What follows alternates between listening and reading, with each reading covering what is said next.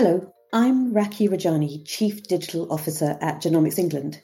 It is my absolute pleasure to be guest hosting today's episode of The G Word. And if you've listened to us before, you'll know that we're trying to bring the benefits of genomic medicine to everyone.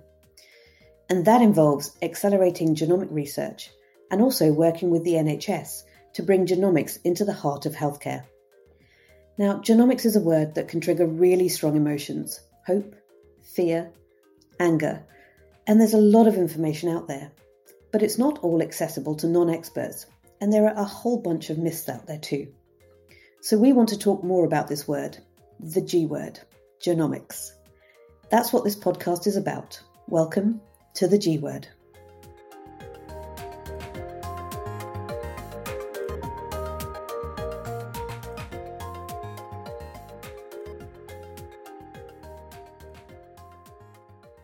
I'm super excited to welcome Harpreet Sood to the G Word podcast this morning, and very keen to hear from Harpreet about his explorations in the world of digital health. So Harpreet, huge welcome to you, and looking forward to the conversation today.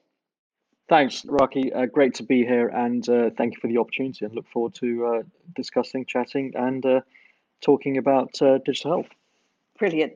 So, Harpreet, you have had a pretty extraordinary career to date, from being a primary care doctor, all of your work in digital health and AI advisory around the world. You're a board member at Health Education England, co-founder of the NHS Digital Academy, a trustee at the South Asian Health Foundation, and the clinical advisor for a variety of programs of health in the UK and other parts of the world. So that's quite a set of activities and quite a career. Tell me a little bit about how you have found yourself in the world of digital health, and what are the key trends and drivers of change that you're seeing in digital health that most excite you at the moment? I think it's a really important question. So let me kind of rewind a little bit to just put in context the relevance of digital health and how I kind of fell into it. So it's really during medical school when, in the kind of early 2000s when I was studying at King's. Back then, it was called like health IT. Things weren't as cool as like digital health or AI, all these technologies we have at the moment. It was just simply called health IT. And there was a lot of focus around electronic health records and patient records. But during medical school, I got the itch that, is there a world that's more than just medical practice? Now, at the time, it was a bit of a radical thought, because when I would say that to some of my medical professors, they'd be like, no, the only way really forward is by you spending time on the wards and spending time with patients. And I felt that was helpful, but I felt that actually, if we really want to think about how we want to deliver, care to our patients, but also make it more accessible, think about potentially improving outcomes, being more safe and high quality, and then, could technology be a potential answer? So I kind of started looking around, sniffing around, and end up coming across research and interesting people who are doing exactly that. And in the UK at the time, there was an interesting company which is still around today called Patient Knows Best. And it was during that time, when I spent a bit of time with Mohammed, that I realized that actually this concept of giving patients access to their own records makes total sense. Like, why are we holding on to patients' records and not letting them see it? Like, if I was a patient and I wanted to know what was going on with me, I wanted to get a bit of insight, I wanted to get my access to my bloods and others, it just was a very difficult task. And by spending time with Mohammed and then moving to the US for further study, and it was there really that it kind of all fell into place, because not only was there a tremendous amount of money that was going into the role of tech and digital health and how that could shape things up, but actually there was a huge amount of excitement and innovation that was also occurring. And I was in Boston at the time, and that was like the mecca for innovation, like I said, digital health tech in general, and all the investors were pouring money into it. Now, a lot of these companies, probably a lot of them have disappeared and I haven't kept track. But for me, it was exciting because I managed to get a bit of seed funding to co-found a digital health startup at the time, which was called Mighty Lungs. And essentially what we were trying to do was solve a problem for a local community hospital. And the problem for them was that they were finding it difficult to ensure that children did not get admitted into hospital because they were not using their inhalers. And so this was a real problem for them, especially during the winter months. And we felt that actually, through my team and others, that we might be able to design a solution. And so we did through a sensor-based technology and gamification, because by children, we wanted to create a game where we can incentivize them, but also by developing a sensor on an inhaler, we could then track and monitor how often they will take the inhalers, but also help parents, because we realized that parents, through our design workshops, that parents were finding it very difficult and didn't understand what asthma was and didn't know how to engage their children. Through all of that, we created a prototype. But what happened at the time was that we were a bit ahead of the market. The market didn't really know what we were doing. There wasn't a commercially viable model at the time, and we ended up then selling our technology to a rival. But that really gave us the insight to say, or gave me the insight to say, actually, this is just the beginning. I then moved to the UK and started doing a lot more in that. But that, for me, was an opportunity to say, actually, this is just the beginning, and we will start seeing more and more technology solutions coming in that make it more accessible with the rise of internet, with the rise of the smartphone, with the rise of sensors, wearables, etc. That actually this will all converge and make healthcare a much safer, higher quality, ecosystem and service provision. And we're still on that journey now. Obviously, we've seen an advancement of this. The trends that we're seeing, especially with COVID and the pandemic, we've accelerated that because people have got used to generally using smartphones, the internet, online services for so many other parts of their life that actually they're asking now, can we do the same in healthcare? And the boom that we've seen over the last kind of 15 to 18 months, not only from the patient and the citizen side of them wanting to access more about their healthcare, but actually from a clinician and workforce and health delivery side, we're also seeing a lot more, because we need to think about how can we improve the efficiency, accessibility, but also the productivity that we have, because ultimately complexity of care is rising, the demands on the health system are rising, and there's a massive shortage of healthcare professions in general. So if we think about all these different trends coming through, I think we're heading towards a sweet spot that the role of tech is going to become more and more important, and we're studying a lot of interesting, exciting companies in that. But how that plays out now is going to be an interesting moment for us.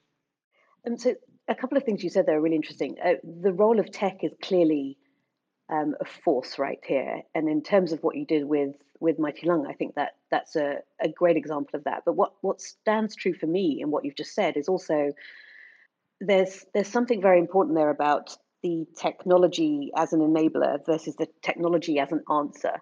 And what you shared about getting kids and parents involved in creating solutions, I imagine is a way of building trust in the technological solutions that we might be putting out there. So talk to me a little bit about how some of the tools that you've been working with or have created have almost been an enabler in building trust within communities, whether that's a community of people that are suffering from a condition, or whether that's communities in a different sense of the word. I'm assuming from what you said that there is some building of trust and building of faith that you need to do before just saying, here's your technological solution to some problem you're facing, because that isn't necessarily always the answer.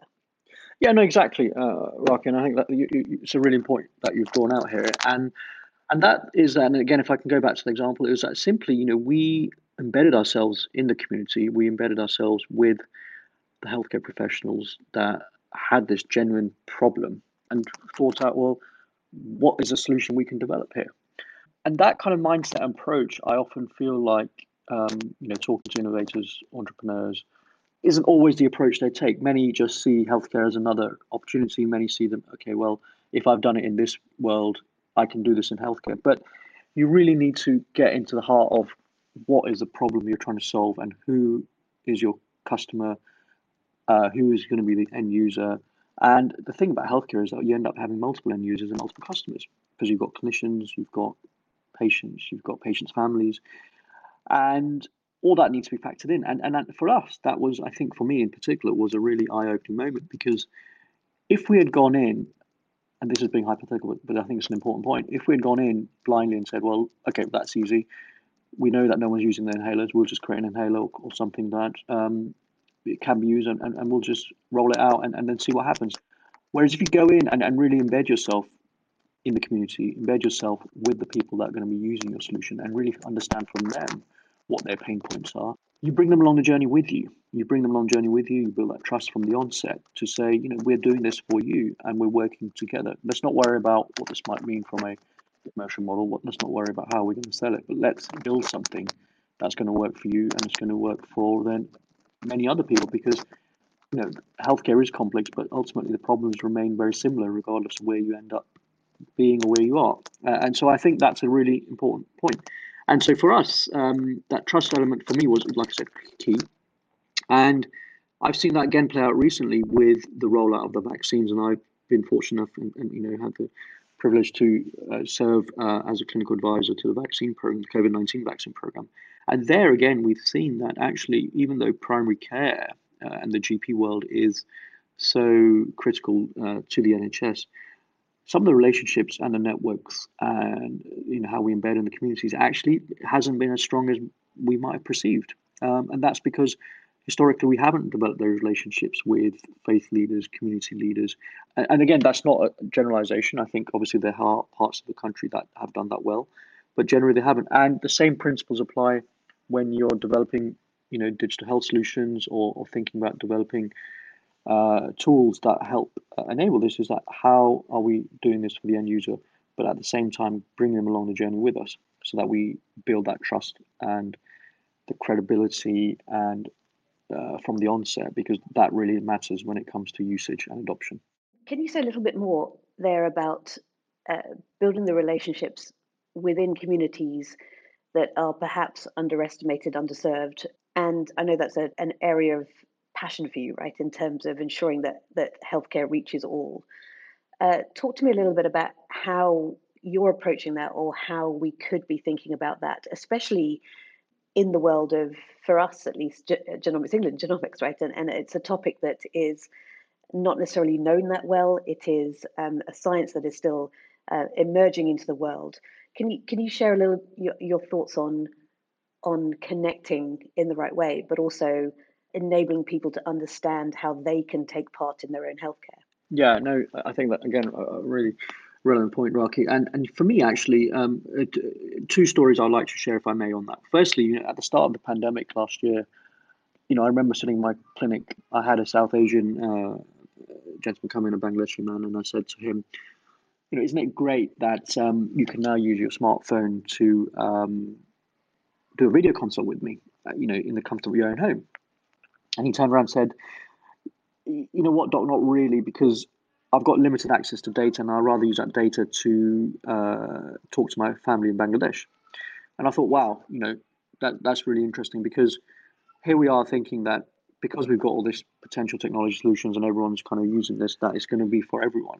But actually what we haven't figured out is, what does this mean for, again, that end user, and how do I work with him to figure out what this means for them? I mean, again, just sharing this story, and I'll come on to the reason why that matters in a second. And the second has been actually the litmus test I often use in a lot of my thinking is actually my parents. And the reason why I say that is because, a lot of people talk about, oh, the elderly don't use technology, or they don't know how to use smartphones or whatever. But actually, if I think about it, when it comes to things like WhatsApp and when it comes to things like other messaging tools, etc., they're probably using it way more than I am, simply because it's just easy way for them to communicate with their friends and family. But also the fact that actually a lot of these technologies are quite easy to use. And when I started seeing a lot of the content they were receiving on the vaccine and the misinformation they were receiving, it made me realize actually, they've got a GP in the house, well, both me and my brother, two GPs in the house, and if they're finding it difficult to understand what this all means, just think about all the families out there that have no access to easy medical knowledge like that. And it made me realize actually it's a real problem here.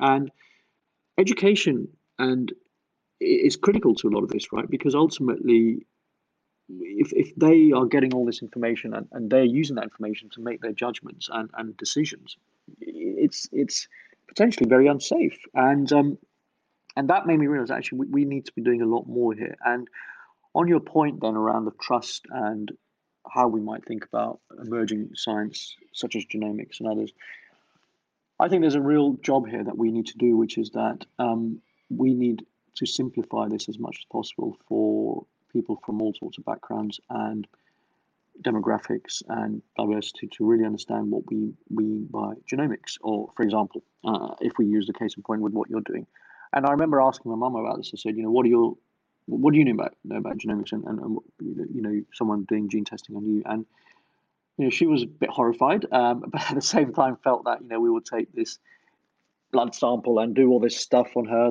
and she just didn't want to engage and interact. And I said to her, well, actually, technology's advanced so much that there's a lot more easier ways to do that. But the question being that it's a complex science and she doesn't understand on that basis. And because of that, they don't engage, they alienate themselves. And so I think that's why we have a big job there to do more. And again, using that story I said about the individual who I felt like, because we have these solutions that everyone will use it. Again, it's an example to say that just because we have it doesn't mean people are going to use it. And the engagement is difficult, is time consuming, is resource intensive, but it's critical if we want people to understand what you're trying to do, understand why this matters, but really come down to their level, because their view of the world is often very different to our view of the world. And I don't think we do a very good job in general where we meet in the middle there, where we try and understand the two worlds. And that's where I think there's a real opportunity here to, and again, this is not just for genomics, but also emerging technologies such as AI solutions and even the digital health solutions that are being developed. We need the worlds to meet and look at eye to eye there, because ultimately that's what's going to drive adoption and engagement and the user benefiting from such solutions. I think your point about bringing the different views of the world together is a point really well made. And I think that something you said when you were narrating the two stories you did is you mentioned the word, how do I work with versus doing to, and the working with, I think, is also a really interesting point to explore it further, because it's a very simple thing to say, and we all like to think we work with. But something that I think you're interested in, I know we've talked about a little bit in the past, is moving away from the language around this is a patient and something is being done to them, to how we start a conversation around citizens of health, for example, which to me speaks to your with and you're bringing worlds together versus doing to. Can you share a little more on your thinking around, if you like, citizens of health versus just a patient that's receiving healthcare? Yeah, absolutely. And there's a professor at UCL called Mariana Mazzucato. I don't know if you've come across it, but she's been doing a lot of really good thinking around the role of innovation, and in particular what that means for healthcare and how, from a healthcare perspective, we need to think about missions, but also think about healthcare not just being about health anymore. We need to think about this as how this benefits the economy, how this benefits the environment, how this benefits society and community. And when you start thinking about it from that, and I think she's done a very good job on this, when you start thinking about it from that perspective, you realize that actually the interaction that I have with my patient for those 10 to 12 minutes is a very, very small slither of what their life's really about. And also during the pandemic and even ongoing now, actually, because obviously we're still in the pandemic, I'm seeing that a lot of the patients that come and see me in clinic, yes, there's a small element of a medical concern they might have, but actually a lot of them are coming with wider social issues.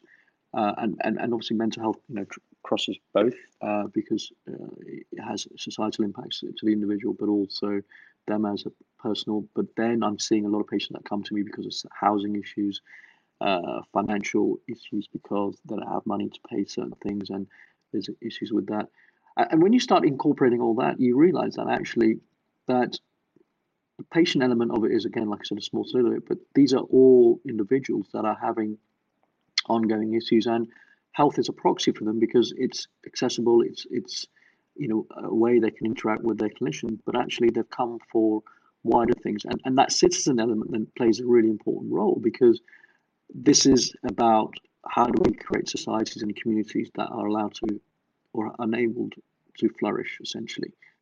And again, there's been some really good research around this, which looks at community health and empowering communities, and how those parts of the community that are more linked with violence or gang-related aspects of it, they have a higher risk of developing heart disease than those that might be in more affluent settings. I mean, again, if you encompass all that, the role of citizen becomes critically important. And the role of citizen also becomes critically important when we think about how we democratize a lot of this, but also how we build that trust and get them to understand that health is just one element of it.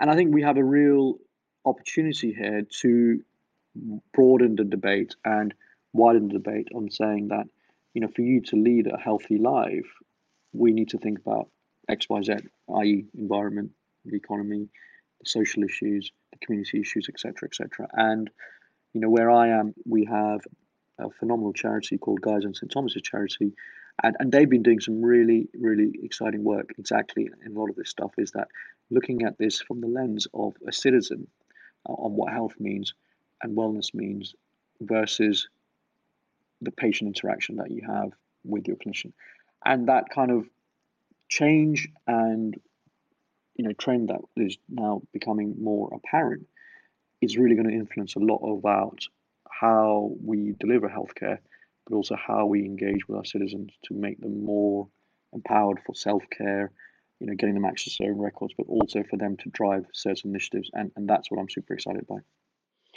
This seems to speak a lot to something I know you've spoken about before, which is systems and ecosystems in health. Can you say a little more about that? Because what you're talking about there in terms of looking at the whole, I think is very much in line with the thinking around ecosystems and systems that impact healthcare versus just healthcare as a thing on its own. What are you seeing as some of the shifts happening there?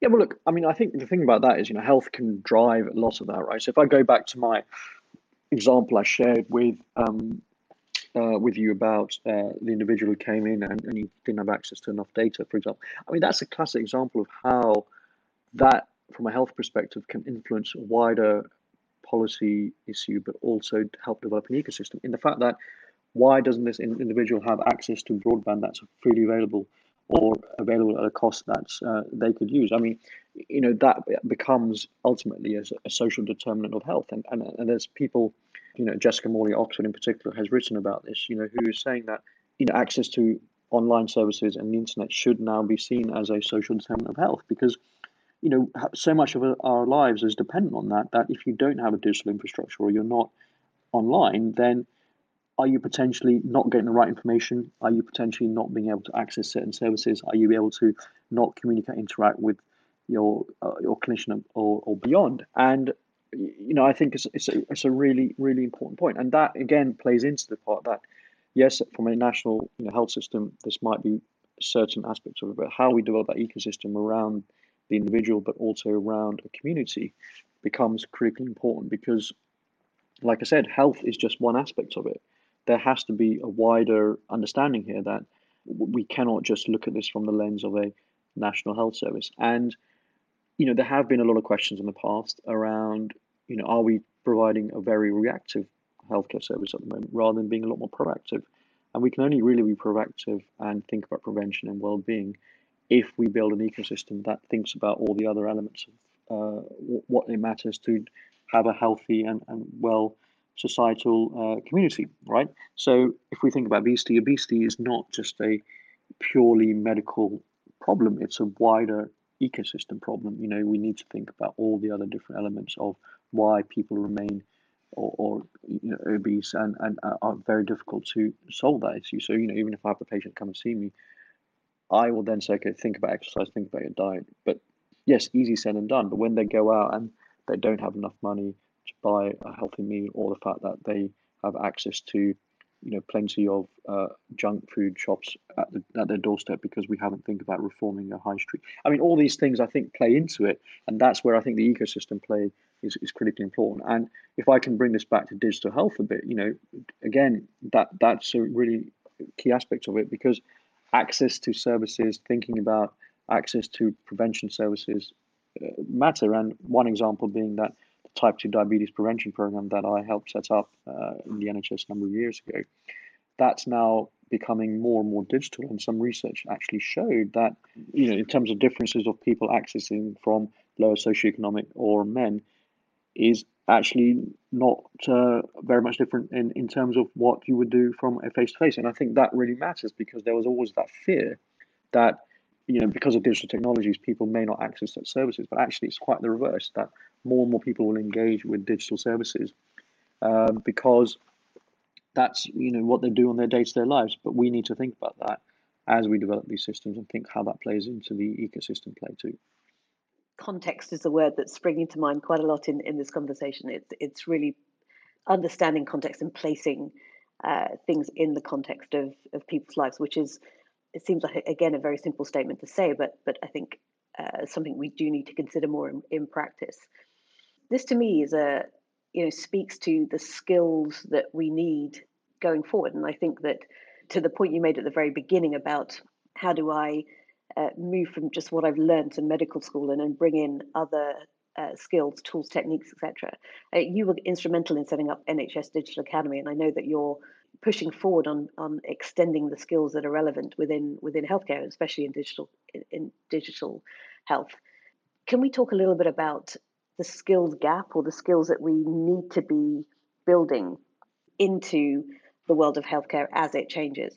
Absolutely, and I think this is a critical point from a workforce perspective, in that if we are really serious about the digital transformation that we're seeing across healthcare, which is where we are now and we're at the cusp of that, that could absolutely modernize the way we deliver healthcare, but at the same time, it could have a tremendous amount of harm when it comes to health equity. And I think we then need to think about, from a health system, how do we develop a workforce that really understands this and then help build a scalable system and solution that will benefit the most. And the evidence element of it is still emerging. There's still a lot of work to be done to develop effective solutions that have an evidence that show whether these things, digital tools, often work or not. But I think in order for you, again, for clinicians, managers, even, I think, I would put patients and citizens into the bucket now as well. They need to think about what this all means and have a basic understanding of, digital communication, data science, all the kind of things that we think about now that, again, are being utilized tremendously in other industries. The same would need to be applied in healthcare. And the thinking really behind the Digital Academy as a starting point was that if, we are thinking, well, if we are investing all this amount of money with electronic health records, the tools, you can't just wake up one morning and go, right, I'm going to do and implement digital transformation. We need to think about our workforce. We need to upskill them. We need to give them the knowledge and really show them what the art of the possible is. Because ultimately, a lot of the transformation efforts that happen in industries are due to the people and the culture, right? And that can't be changed if you will meet with initial resistance, because the way I was seeing is that resistance was there because people just didn't understand what digital was, what we mean by a digital health app, or how can we use the data effectively to optimize X, Y, Z. And now, if we start developing more and more people that understand that, you start getting people saying, I'm going to go and look for solutions out there, rather than people coming in and pushing them solutions. And I think the narrative changes, the way you control that changes, and that becomes hugely exciting, because then again, going back to my initial example of when I was in the US, it was the community hospital that realized that they have a problem, and they realized that actually a digital technology solution could well help here. And that's the kind of narrative and the change that we need for the system to be coming out with the problems they have, and then reaching out for those solutions that might help them. And the only way they can really do that is that if they have the insight and the ability and the skills to do something about it. I think a really insightful take on, not just within large healthcare systems, but also in the startup world too, right? Around there are a lot of health tech, biotech, etc. Startups forming, and I think the same applies there. It isn't just here's the technological solution, but what problem are we solving for, and how are we going to address that in the right way? Exactly, and I think that's where it becomes a really unique opportunity. And even the same with genomics. If we go to like the context of this call, for example, this podcast, sorry, I think it presents with the same sort of solution, is that with what we want to do, what is it that we can do that will engage our patients and citizens more in this, and that needs to trickle down to the individual, rather than saying this is a good thing to do. Yeah, absolutely. This has been a fascinating conversation, Harpreet. Thank you for sharing your experience and insight. As you've probably heard, the more of these we do, the more we're keen to get a wide range of voices into the mix here. Is there anyone that you would love to hear from on another version of one of these podcasts? Yeah, I can certainly throw some names at you, but I think what would be really good, Rakhi, is to get people on here that really understand the how you develop community interventions and engage from a community development perspective. Now, whether that's UK or globally, I think that perspective would be hugely powerful, especially with the rise in genomics, because ultimately, you could really empower communities here and think about community assets to drive that home. Now, I think getting an anthropologist that understands, what that might look like could be fascinating. A medical anthropologist, those kind of people are the ones that we should be engaging with, because we probably have enough people that can talk about tech and innovation, but actually those that will really fundamentally change the fabric of society or have studied that, I think will be hugely fascinating for something like this. Harpreet, thank you so much for taking the time today. It's been a real pleasure to talk to you, and I'm hoping we can continue these conversations as we go along. Absolutely, Rakhi. Thanks for having me on, and look forward to engaging with you ongoing. That's all for this episode. Thank you for listening to this discussion about the G word, and for joining us on this journey to highlight and debate the implications of genomics as it enters the mainstream of healthcare and society. Remember to subscribe to the G word on Apple Podcasts, Spotify, or wherever you listen. If you have views on these topics, if you have a suggestion of someone we should interview, then do write to us at podcast@genomicsengland.co.uk. And if you've enjoyed listening, please drop by and give us a 5-star review, as it really helps other people find out about the series. I'd appreciate it very much. I've been Rakhi Rajani. See you on the next episode of the G Word.